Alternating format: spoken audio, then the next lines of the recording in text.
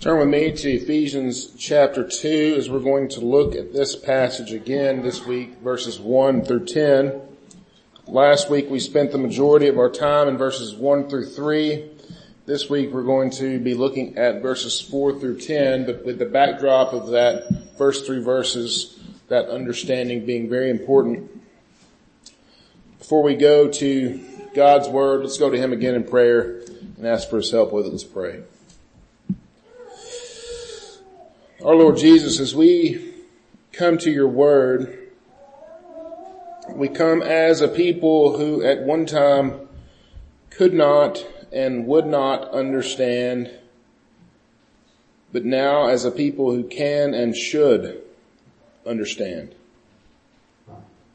Father, we pray that as we come to your word, that you would increase our desire to understand the things therein and change our hearts that we might follow after your word. We pray this in Jesus' name. Amen. So last week I mentioned The Lord of the Rings. This week I'm going to mention another movie. I guess Lord of the Rings isn't a movie, but it is too.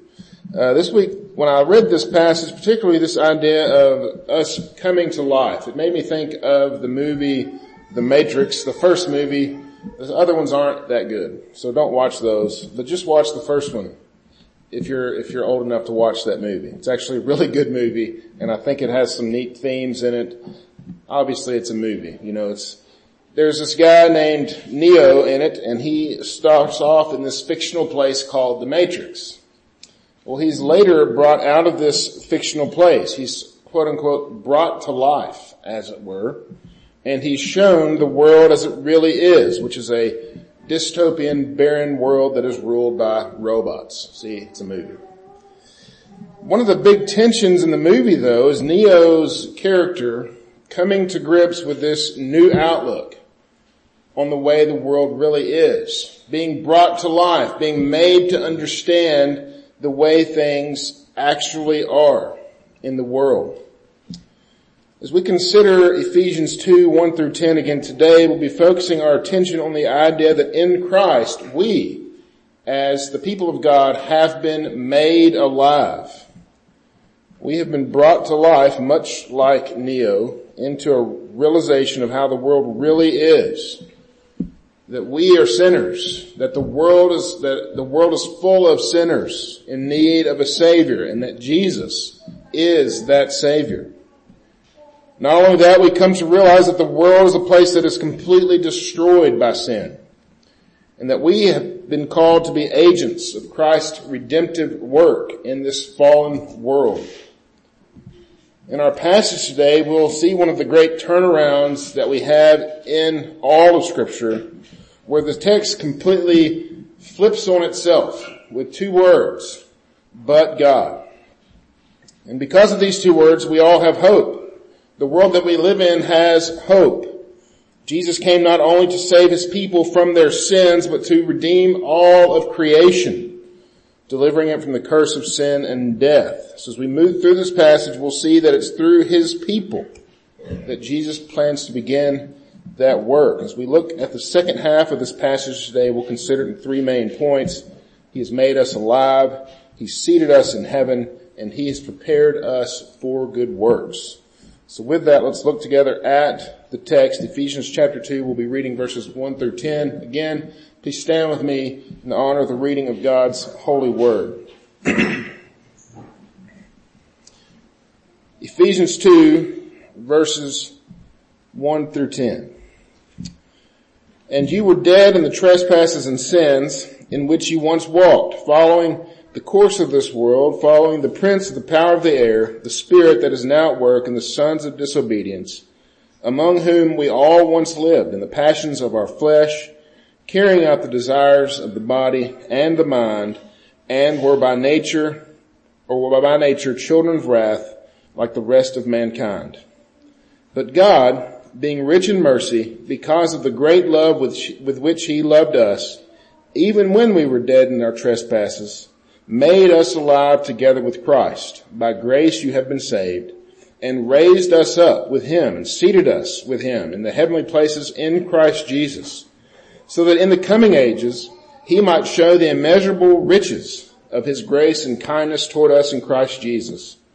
For by grace you have been saved through faith, and this is not of your own doing, it is a gift of God, not a result of works, so that no one may boast. For we are his workmanship, created in Christ Jesus for good works, which God prepared beforehand that we should walk in them. Amen. This is God's word. You may be seated.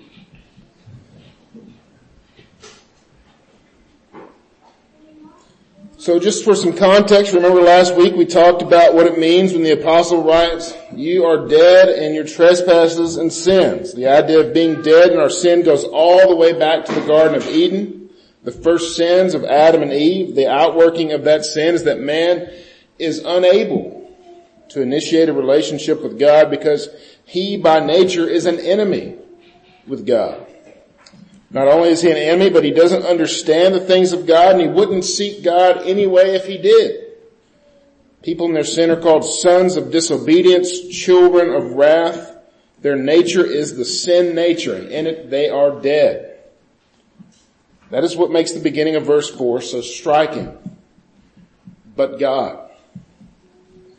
There's a complete turnaround, meaning that whatever was just previously stated, we are now going to have to reconsider those words in light of the words we're getting ready to read. That's good, especially considering the context of chapter 1, which God says he has a people for himself that he plans to redeem. And then we just got through reading, well, everybody's dead in their sins.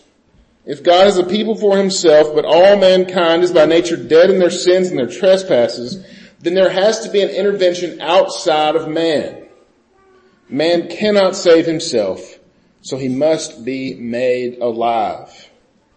Verse 4 represents that necessary change that must take place. God must intervene if he is to follow through with his stated plans, to have a people for himself, to choose them, adopt them, justify them, and guarantee their salvation. He has to take them from death and make them alive. And that brings us to our first point. He made us alive. Look again at verses 4 and 5.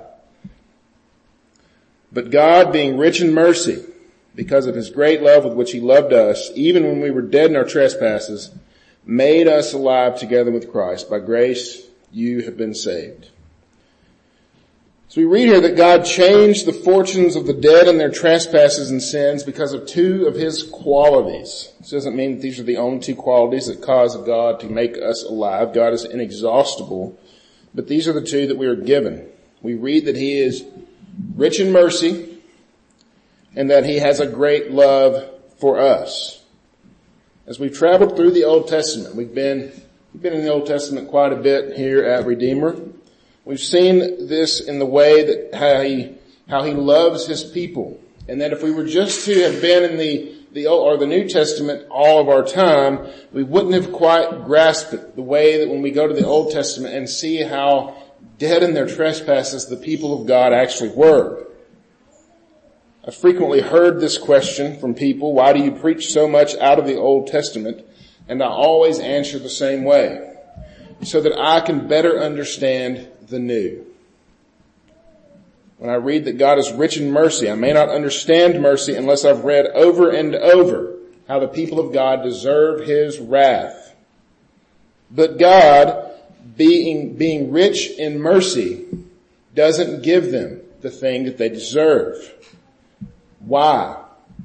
Because of his great love that he has for his people, the promises that are made in Christ. He chooses for himself a remnant of those people.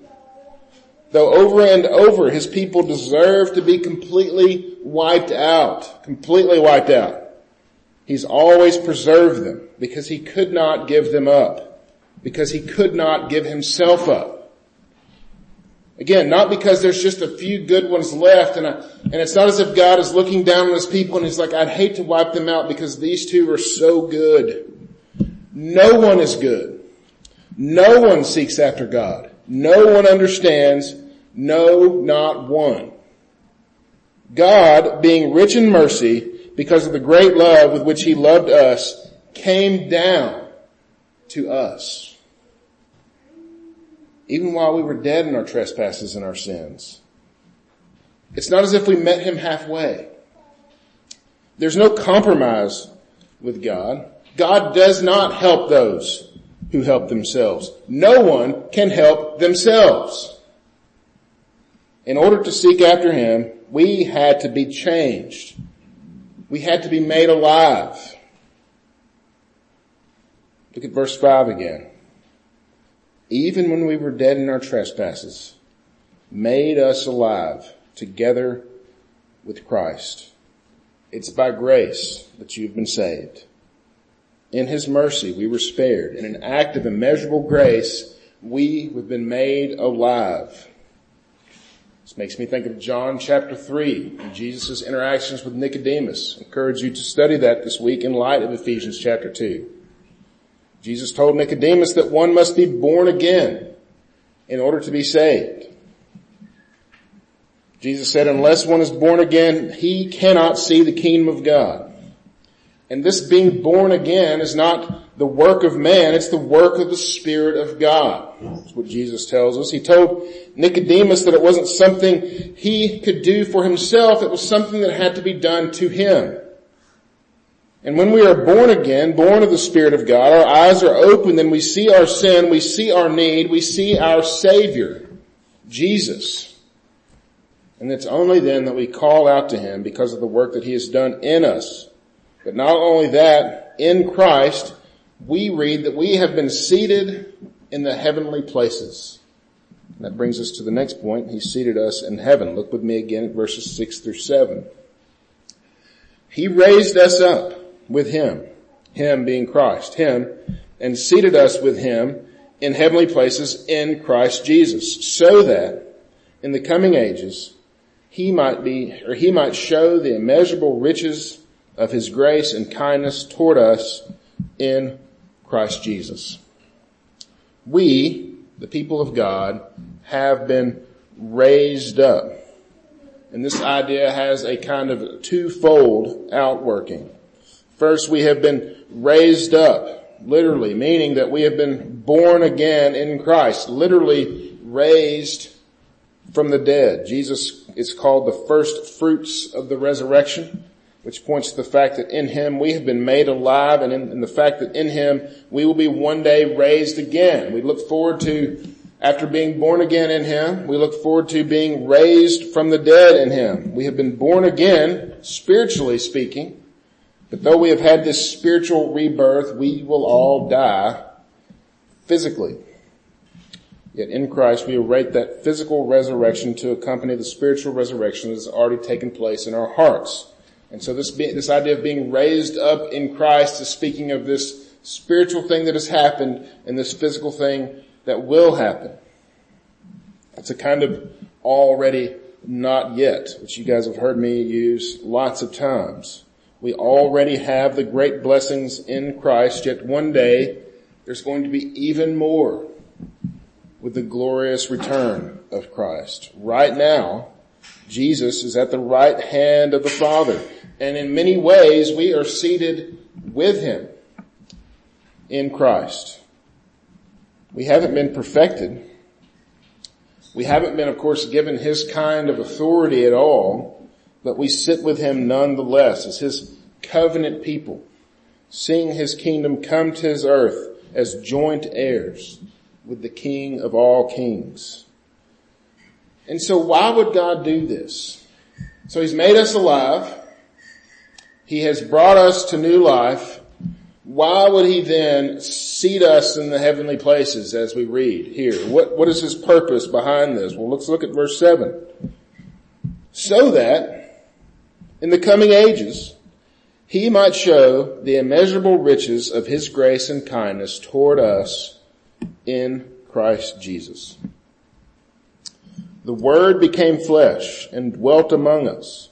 This is from John 1, verse 18 and following. The Word became flesh and dwelt among us, and we have seen his glory, full of grace and truth. For from his fullness we have received grace upon grace. It's almost as if John couldn't quite describe the immeasurable riches that we have in Christ. And so he just said, grace upon grace. There's just so much that we can't even know. The immeasurable riches of His grace and kindness toward us in Christ Jesus. We experience this now in Christ. Those of us who are in Christ, this is something that we taste now here on this earth. But think about how much more are we going to experience it with Him in glory. So we get to the point in this letter, right, where we've read about that we are dead in our trespasses. Even before that, we've read that God has a redemptive plan for His people, that He has, from the foundation of the earth, He has set forth this plan. He has planned out the way they're going to be saved. He has a Redeemer, and they're dead in their trespasses, and in Christ they have to be made alive. And so imagine coming to the point in this letter, stopping at verse 7 and reading, well, God, that's great and all, but what's my part in this? If you come out of chapter 1, if you've read chapter 1 thoroughly, and you've read it to completion, thinking that any of this has to do with us, then chapter 2 should stop you dead in your tracks. Literally, dead in your sins and trespasses. If you come out of chapter 1 thinking that you are somehow part of the eternal counsels of God concerning your own soul, then you've missed the big picture of the Bible, which Paul is essentially laying out here in these 2 chapters. A lot of times you've heard people say this, well, Jesus died to give us that choice. You've probably all heard that. Lord knows I've heard it. Imagine Jesus dying, the Son of Man, the Son of God, second person of the Trinity, coming down to earth, sacrificing Himself before a sinful and finite man to give me the choice to not choose Him. Imagine thinking that you have it in you to make the right choice after all that we've read already concerning who we are outside of Christ.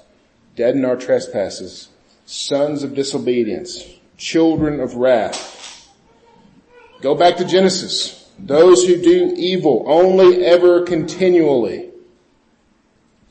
Coming to the point where we say to God, well, God, I've thought about this and you finally convinced me. I'm going to follow you. Paul anticipated this. As we read, we see this. Paul anticipated this desire for human autonomy. As you read through his books, you see this same sort of anticipation. Our desire to take credit for things that we can't do, much less things that we wouldn't do. And so that's why we have verses 8 and 9, which are 2 of the most quoted verses from the New Testament. Look with me at verses 8 and 9. Remember, this is God that's done all of this, but we need to be reminded. Verse 8, for by grace you have been saved through faith. And this is not your own doing.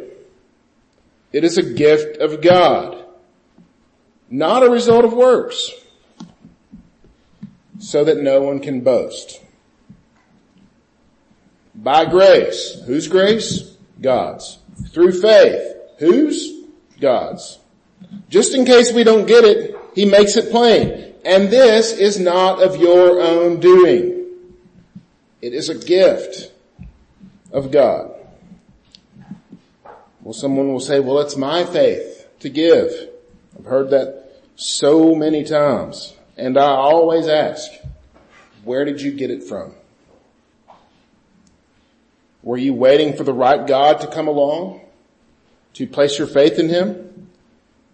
Everything that I read says that I'm born in sin, not born with faith. Everything that I read says that I'll only ever choose evil, that I'm a son of disobedience, that I'm a child of wrath. Not born with faith, just waiting for the right God to come along so I can give it to him, almost giving him a gift.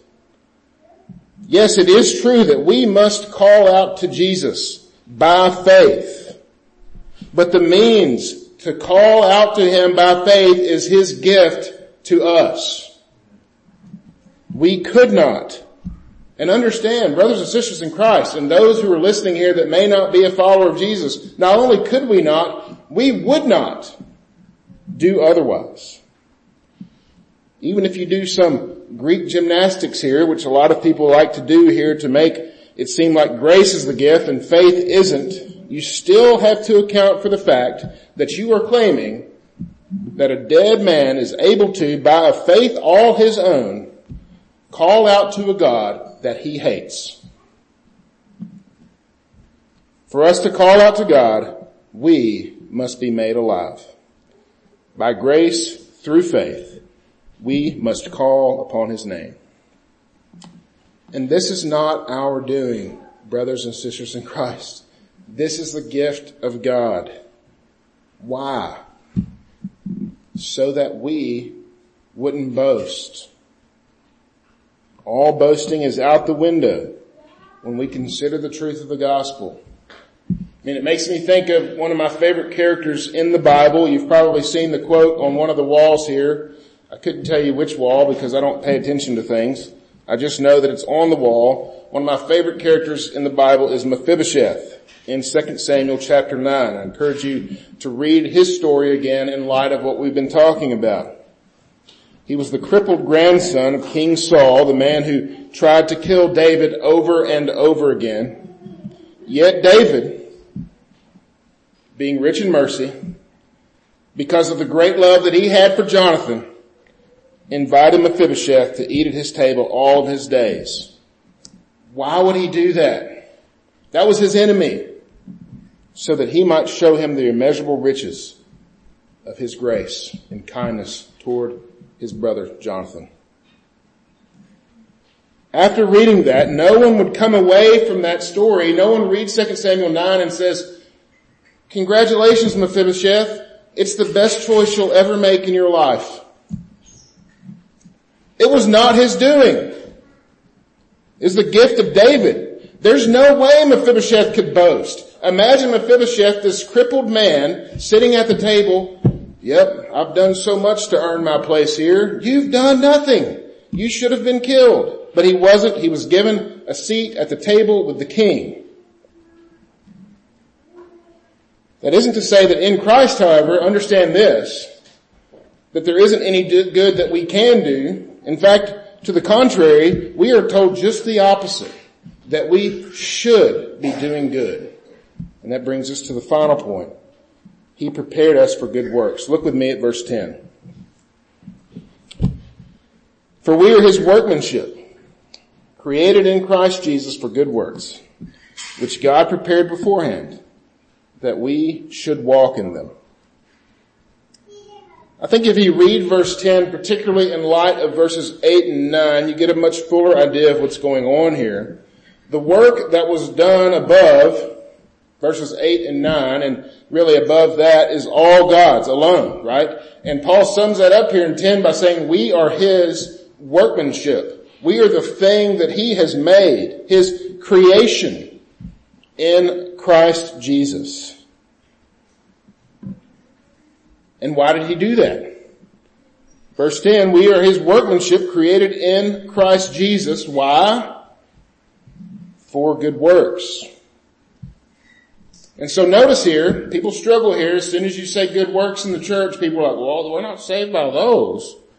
Paul's not saying that. I'm not saying that. Notice the salvation's already happened.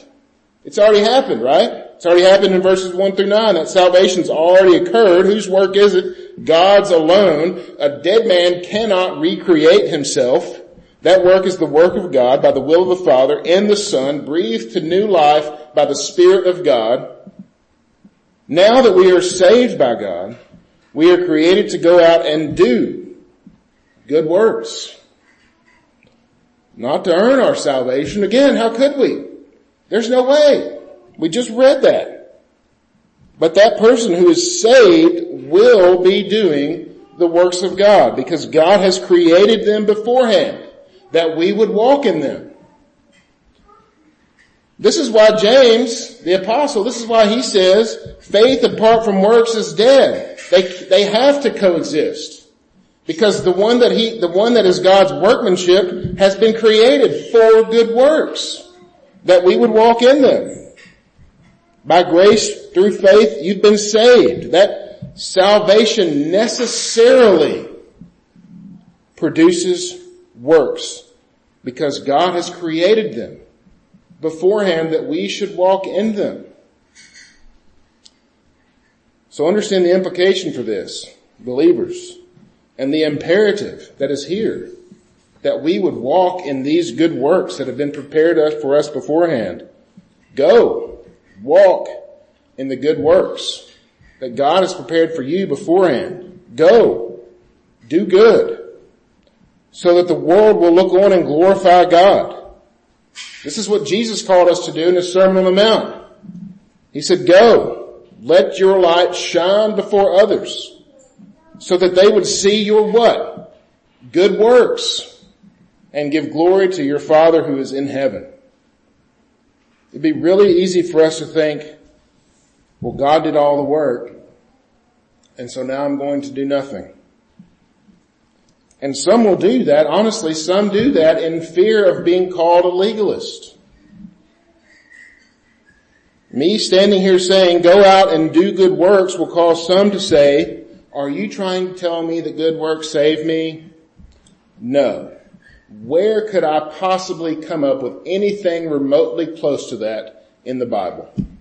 We just read through chapter 2 of Ephesians, which completely denies that the works of man do anything. It actually says that man cannot do anything except for those things that God has prepared beforehand, that we should walk in them. So there's no way that I could come up with that. You cannot read Ephesians chapter 2 and come away with works-based salvation in any form unless you just refuse to understand the language. But in the same way, and hear this, you cannot come away from Ephesians 2 and to think that those who are made alive in Christ shouldn't be doing good works. What did Jesus say right after he said the verse I quoted earlier? He didn't come to abolish the law. He came to fulfill it.